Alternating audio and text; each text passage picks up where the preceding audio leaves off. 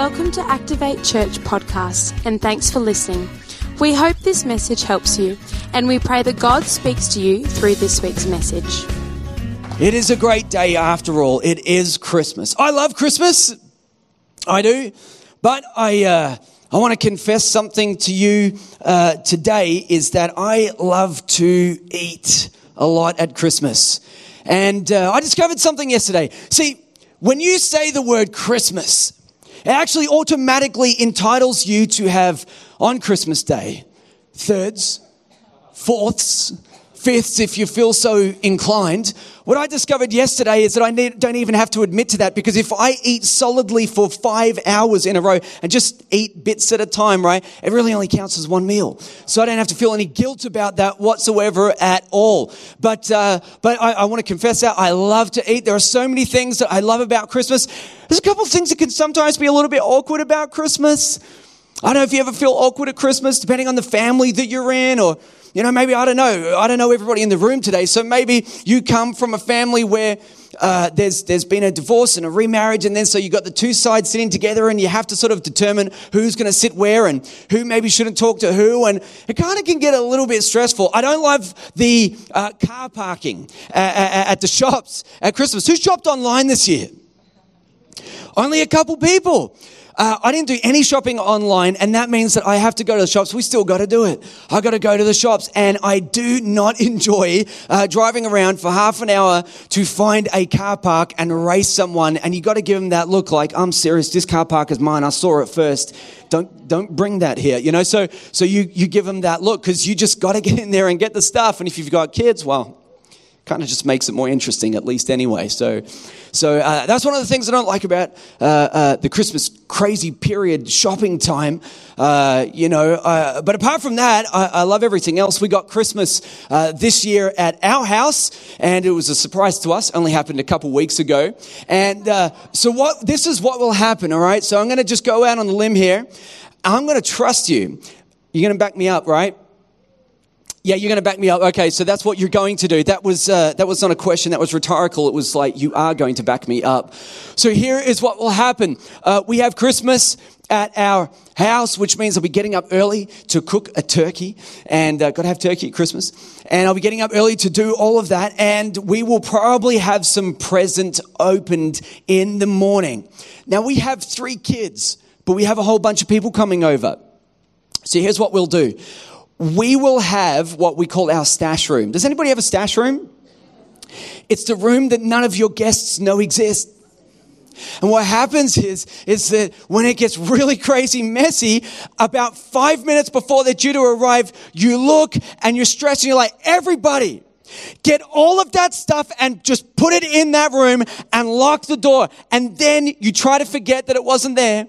And when people walk in, you're like, hey, how you doing? Oh, it's been so stress-free and easy just setting up for you guys today, We will stuff everything in our stash room and pretend it doesn't exist and act relaxed when actually we just sort of stressed out in the morning. Does anybody do that before guests come over?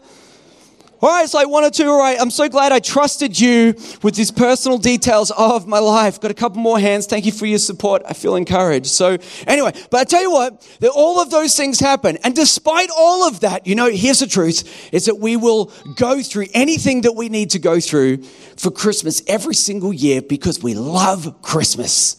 And although there are sometimes some challenges and things that come with Christmas, the truth is, I love Christmas. I love, what could I love more than the food and the presents? And I really mean this. And I like presents. I really mean this. I love the message behind Christmas. I think it's the greatest message that the world has ever heard. It's the message behind Christmas. And I do enjoy it more than the day itself. And so today, here's what I thought I would do.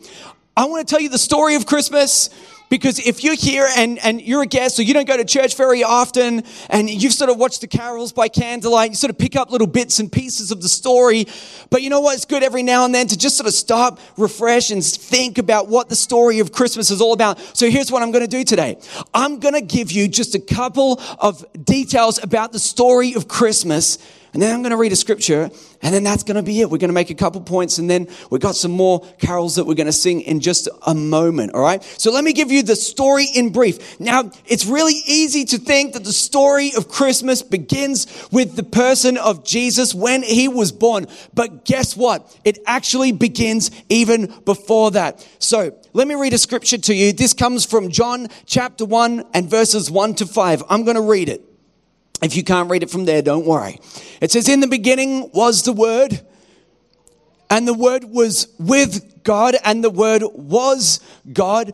He was in the beginning with God. All things were made through him, and without him was not anything made that was made. In him was life, and the life was the light of men. The light shines in the darkness, and the darkness has not overcome it. It's an awesome scripture. If you're not in church very often, you have no idea what I just said.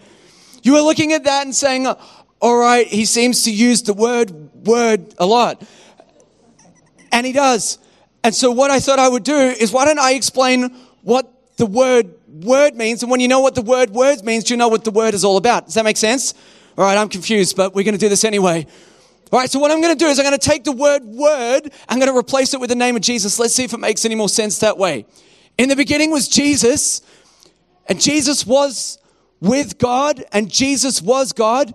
Jesus was in the beginning with God. All things were made through Jesus, and without Jesus was not anything made that was made. In Jesus was life, and the life was the light of men. The light shines in the darkness, and the darkness has not overcome it. Doesn't that make a whole lot more sense once you understand when they talk about the word means Jesus. Now we know what the word means. Everybody confused? Awesome. I'm right there with you. So that's good. I'll tell you what, pretty amazing. If you understand what I just said to you, I told you that actually Jesus was in the beginning, that he actually existed before the creation of the world. And in fact, he existed before he was even born. And I don't know too many people that have done that. I think it's pretty special for someone that was alive before they were even born, and not some kind of weird reincarnation thing, but actually he was himself born. He was born, and this is an amazing story. It's pretty special, pretty amazing person that can do that. John says later in chapter 1 and verse 14 that God became flesh, or the Word became flesh, and it dwelt amongst us. And this is really what he's saying. He's saying that Jesus became human and lived among us. When it says that word flesh, it actually means meat. God became meat. He became flesh. He became blood and bone. Have you ever had chili con carne? Yeah, carne. That word carne means meat. He was God incarnate. And so God became flesh and he dwelt among us. And it's like, wow, this is pretty amazing and special stuff. Now, the story as it goes is that he lived in the beginning before the creation of really, well, anything. And the thing is that I think about this story is like, he lives, in perfection. He lives in heaven. That sounds like a pretty good place to be. I thought, why would anyone want to leave that place to come here? I mean, I love the world, I love the earth, but honestly, he had everything laid out for him in heaven. So why would anyone want to do that? Well, the story of Christmas happens right around here. See, the thing is, if you read the Bible, if you go to the beginning, the book of Genesis, the very beginning, a couple of chapters into that book, you will read a story. And even if you're not a Christian, you're probably familiar with some of the details. And here are the details. I'll give them to you really briefly. Is that God created two people, the first two people to work on the planet. He called them Adam and Eve. And Adam and Eve, they were walking through the garden one day, and the devil, the serpent, he comes and he says, listen, why don't you eat this fruit from this tree that God said not to eat? They're like, no, we can't do it. He goes, no, you can. They said, yeah, you're right, we can. So they did. And they ate the fruit. Now, when they ate the fruit, this is what it symbolized. Because you're like, it's kind of a harsh punishment to be thrown out of the garden for eating a piece of fruit. But really, this is what it signified. They said, God, we're not going to do life with you anymore. We're not going to do it the way that you've asked us to do it. We're going to do it independent of you. And this is the thing about God, is that anybody that wants to live a life independent of God in their life, he actually lets people do that. And so he sees what's going on, and he comes down to the earth, and he comes up to this little trio, this group of people, and he begins to tell them what will happen as a result of not listening to him. And he gets to the serpent and he begins to curse him because really he's kind of fooled Adam and Eve into not having this great and perfect relationship with God. Now, this is what he says to the serpent. He says, I will put enmity, which is hostility, between you and the woman, between your offspring and her offspring. I want to highlight that word to you. It says, he shall bruise your head and you shall bruise his heel. And again, if you're not familiar with this, you really might not know what that means. But here's what he was really saying. He's saying, I tell you what, there is going to be a child born. This is the offspring. This is the very first mention of Jesus ever coming to planet Earth. He says, I'm going to send my son Jesus. That's the woman's offspring. And he shall bruise your head and you shall bruise his heel. In other words, that's this sort of part where he reflects and says, you know what? Yeah, he's going to die on the cross, but he's going to absolutely crush everything that you're trying to do by ruining the relationship between God and man. And it's the first mention of it. I kind of like the way that the Message Bible puts it. It says, I'm declaring, this is what God says to the serpent. He says, I'm declaring war on you between your offspring and hers. It's a pretty powerful thing to say, is that one day this baby is going to be born that's going to completely destroy the work that the enemy had. It's amazing. And, you know, for thousands of years, people were like, when will this happen? People were just waiting for it. When will be the day when this child will show up and do all of this really amazing stuff? This child that will actually begin to reshape humanity. This child that will begin to restore humanity. When will this child come? And so they're like, how are we going to know about that? And God said, well, I'll tell you what. I'm going to give you a couple clues. Because a lot of people are going to come, and there's lots of crazy people out there. They're going to say that they are God and all the rest of it. So how will you know the one that really is from all the fakes out there? How are you going to know? He says, I'm going to give you a couple of clues. So he speaks to a few people, and he begins to speak to them. We're going to call them prophets because that's what they were. They predicted the future. And so he speaks to these people called prophets, and he says, I'm going to give you a couple of signs. Let me read a couple of scriptures. He said, this is how you're going to know that Jesus is my son. He says, therefore, the Lord himself will give you a sign. Now, can we come into agreement that this is a pretty awesome sign? It says, I'm going to give you a sign. Behold, the virgin shall conceive. All right, can we just stop right there for a minute? Do you just understand what I said? The virgin shall conceive and bear a son and shall call his name Emmanuel. Emmanuel. Actually, that word Emmanuel means God with us. And that would be the name of Jesus when he comes. There's another scripture that was shared. It says in Isaiah, this is just a couple of chapters later. He says, for to us a child is born, to us a son is given, and the government shall be upon his shoulder. In other words, when Jesus comes, he's going to bring some changes, and his name shall be called Wonderful Counselor. How many of you realize that God was a counselor? You can actually go to him and he will speak to you. I think that's pretty amazing. Mighty God, everlasting Father, Prince of Peace.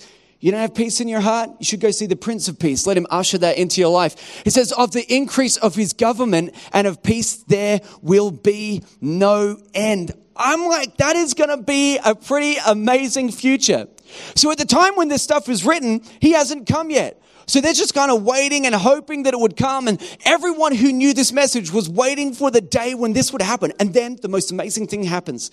A woman named Mary, she's out one day and an angel shows up.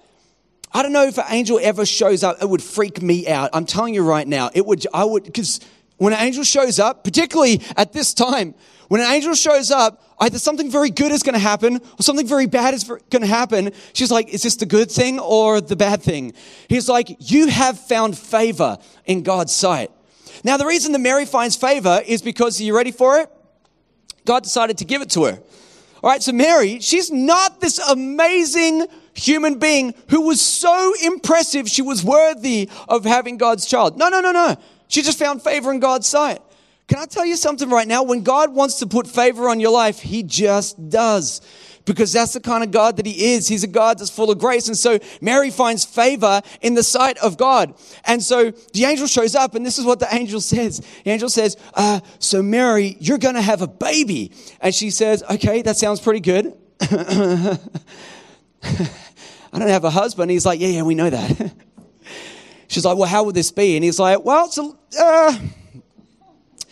kind of a little hard to explain to you, Mary. Why don't we just say this? The Holy Spirit will overshadow you. She's like, whatever. So the Holy Spirit would overshadow her, and suddenly she would be pregnant with God's child. Now, this is a pretty amazing story. When Jesus was born, he had the most unusual birth. Now, I have had 3 children, not me personally, because that really would be a miracle. I mean, my wife did, but I mean, I was there when it happened, okay? And so my wife and I, we have 3 children. And you know, at their birth, this is kind of how it happened. We had the baby, and then we kind of chilled out for a bit. And then we texted a few people, I had a baby. They're like, cool, that's awesome. I said, yeah, put it on Facebook. And had a baby, selfie. And so we posted. A couple of days later, people come in and they gave us flowers and they gave us cards. And that's what happened around the birth of my 3 kids, you know. Actually, when Jesus was born, it was so much more spectacular than that. When Jesus was born, they went to this. It's kind of like a hotel, but there was nowhere for them to stay. They said, "We got a manger," and they're like, "Okay, well, it will do." So there they are in the manger. You know, the Bible says that these wise men. Another translation says magicians. Actually, what that word means is astronomers. These wise men, these astronomers, they came. You know what they did? They worshipped this baby. They worshipped this small child. Shepherds came and they worshipped this baby. Now, I had 3 kids and ain't none of them ever been worshipped. No one has ever showed up at the hospital and said, listen, if you guys aren't busy, could we worship your child? It's just not going to happen.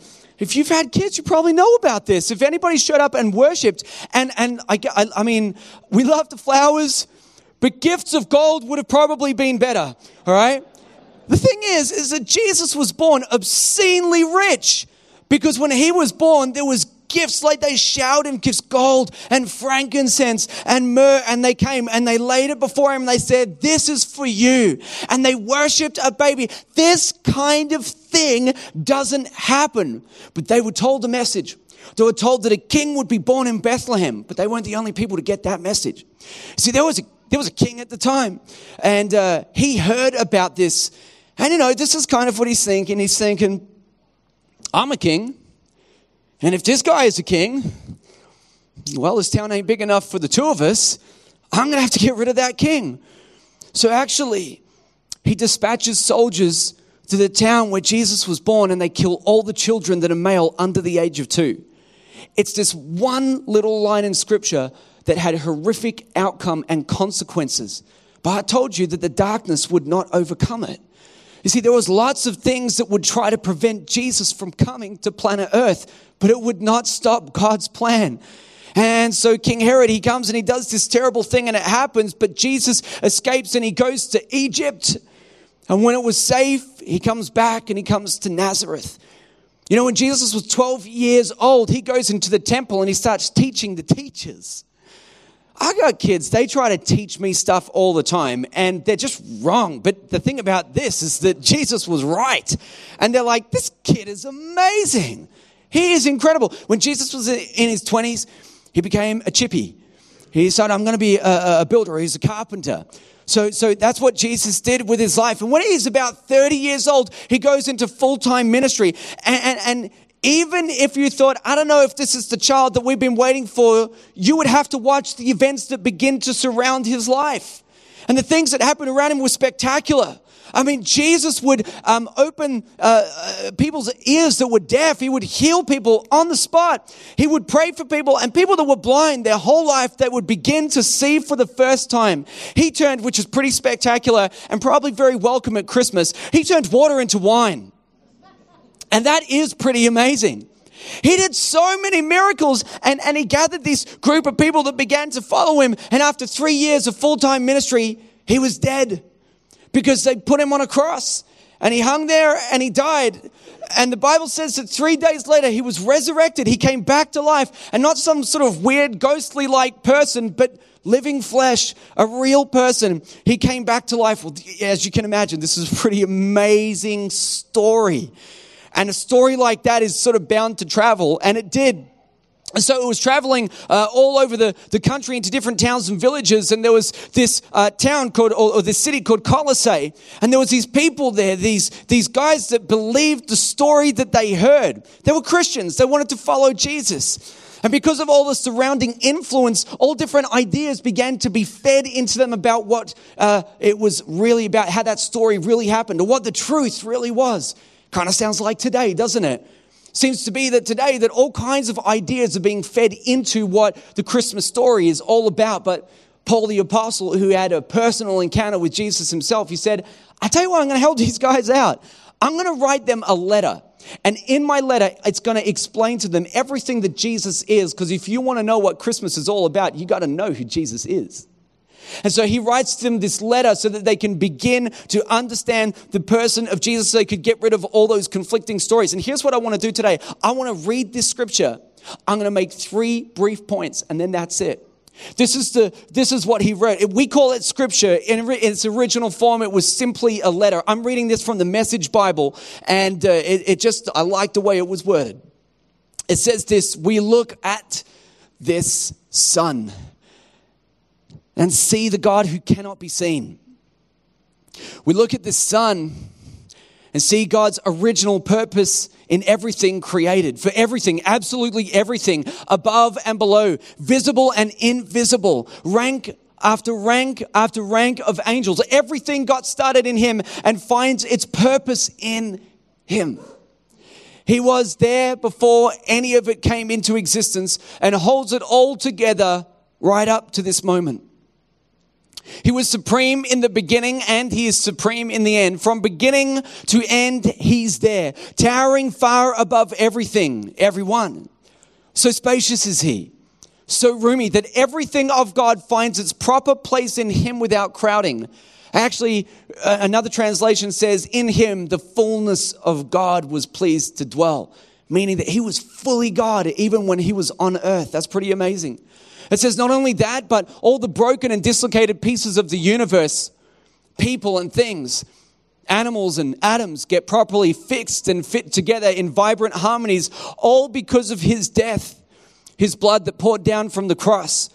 By giving himself completely at the cross, actually dying for you, Christ brought you over to God's side and put your lives together, whole and holy in his presence. You don't walk away from a gift like that. You stay grounded and steady in that bond of trust, constantly tuned into the message, careful not to be distracted or diverted. There is no other message, just this one. Every creature under heaven gets this same message. He says that this is the only message because, to be honest, you're going to get a lot of messages in your life. You're going to hear a lot of things, but this is just the most important one that you'll ever hear. So I got 3 points. Here they are. The first Christmas, here's what it meant. It meant that we could see the invisible God. The first Christmas meant we could see the invisible God. Does it ever bother you that God is invisible? I tell you something right now, it bothered me. When I was looking into this and I was becoming a Christian, God was changing me. I'll tell you a story. One day I barricaded myself up in the room. I said, God, I am willing to follow you, but you just got to show up. So I sat in that room. This is weird, but I trust all of you, even when we podcast this message. And so here's the thing. I sat in the room and I'm like, God, show up. And I sat there stubborn. I'm saying, God, show up. And I was like, you know what? It would just be awesome if one time, just once, you could actually show up. And it became apparent to me that he did. It became apparent to me that at this time in history that God did show up in flesh. And the truth is that it didn't happen for me that day. And God does physically show up in people's lives sometimes. I mean, that stuff does happen. Didn't happen for me, but I started reading and I realized, oh no, God did show up. He showed up and he was the person of Jesus. In fact, here's what Hebrews says. He says he is the radiance of the glory of God, the exact imprint of the nature of God.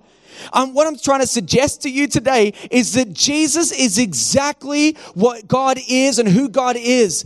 And if you've ever had questions in your mind about what kind of God he is, All you need to do is look at the person of Jesus, because he was God. He continues to be God. And so if you've ever cried out to God and you're sort of wondering if he cares, or wondering if, what kind of God are you? Or do you even care about my problems or whatever? You only need to find the scriptures and look up what Jesus was like to discover how God would want to respond to you. Have you ever prayed for someone to get healed and then you thought, I don't even know if God wants to heal them. I don't even know if God wants to answer this prayer. I don't even know if I can trust you. Or if you really want to know what God was like, you just find Jesus. Because here's something that Jesus said. He said, I'm only ever going to do what I see my Father doing. So actually, if you want to discover if Jesus is the kind of God that actually wants to heal you, or your mom or your dad or whatever, if you want to discover if that's the kind of God that he is, or if you take an excerpt of Jesus' life, you'll discover one thing. Every single person that came to Jesus got healed. And that tells me that that's what God's desire was for people, because he said, I only ever did what I saw my Father doing. If you're wondering what kind of God is the God that we talk about, the God that we serve, the God that we love, this is who he is, wrapped up in the person of Jesus Christ. That's my first point. Here's my second point. The first Christmas meant the restoration of humanity. Amen, the restoration of humanity. You know that when we read that scripture and it said God cursed Satan and he said that he'll crush his head, he would crush his head through restoring God's people. And when he restored God's people, he would restore his people's purpose. He would restore purpose. He would restore humanity's purpose.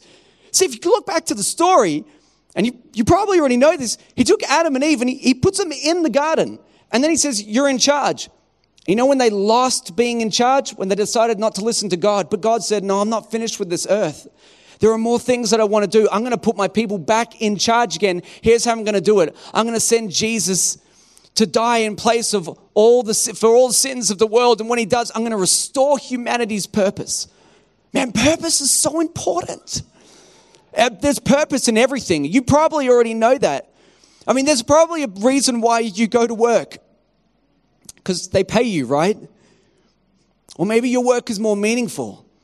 Maybe it's not just that they pay you, but there is something significant about the work that you do. Or maybe you just got nothing better to do and you're just like, I'm going to show up again, you know. I don't know, but there's purpose there. It's nearly New Year's, so a lot of people are going to probably buy gym memberships that will be utterly unused. But there is a purpose behind making that purchase, right? So I'm going to get fit next year, right? Right? Okay. I'm going to get fit next year. There's purpose behind it. There's purpose behind your relationships. But here's the thing. If you want to find out about the purpose for why you were created, you're not going to find it here. You actually got to go to your Creator. And I'm going to say something to you right now that may blow your mind. The reason that you're here today, I'm not talking about here in this building. I say the reason that you're on planet Earth is because God has a purpose for you. God has a plan for your life. There is destiny that's over your life. And here's the thing that will conflict logically in your mind. You're like, no. I'm here because my parents got together. Don't think about that. You'll need counseling. But, you think that you're here because your parents got together. You're just the product of biology. You are not. You're here because God created you. And if you want to find out the reason that you were created, you have to go to your Creator. And here's what I want to say to you. No matter where you find yourself today, no matter what you've done, God can always restore your created purpose. He's always able to take your life and pull the pieces of it. So it doesn't really matter how bad you think you might have messed up. God specializes in the area of pain and heartache in life. No one could have felt betrayal the way that Jesus did. When it comes to temptation, it says he was tempted in every way. You better believe one thing, that Jesus went through the pain of life. He went through everything. He understands it all. He understands what it feels like to go through the hard stuff of life. He knows that. Do you know the Bible says that when he was on earth, the fullness of God was pleased to dwell in him? This may blow your mind, but actually Jesus was 200%. He was the impossible. When he was here on earth, he didn't cease to be God. He was fully human, fully divine, at the exact same time. It was impossible, and yet there he is. Here's where it gets really good. When you pray to him and you say, I need your help, when you ask God and begin to pour out your heart to him, even if you're not a Christian, it doesn't matter. Most people I know have got to some point in their life where they said, I just need your help. Will he answer you? Does he even know what you're going through? Here's the great part. When you pray to Jesus, he understands everything that you could possibly be going through because he's human. He understands that. And when he decides to do something about your prayer request, he answers you, but this time as God. He hears your request as a human, but he has the power to pull your life together, to answer you as God. He is amazing. He is the impossible. This year, we have Christmas at our house, and we have that stash room. I told you about it, remember? And we're going to get all the stuff that is mess. We're going to push it all into one room, close the door, pretend it doesn't exist. People's lives are like that. They take the junk, take the stuff that they wish was never there. Personally, I could fill a warehouse with things I wish I'd never done. I have a junk room too.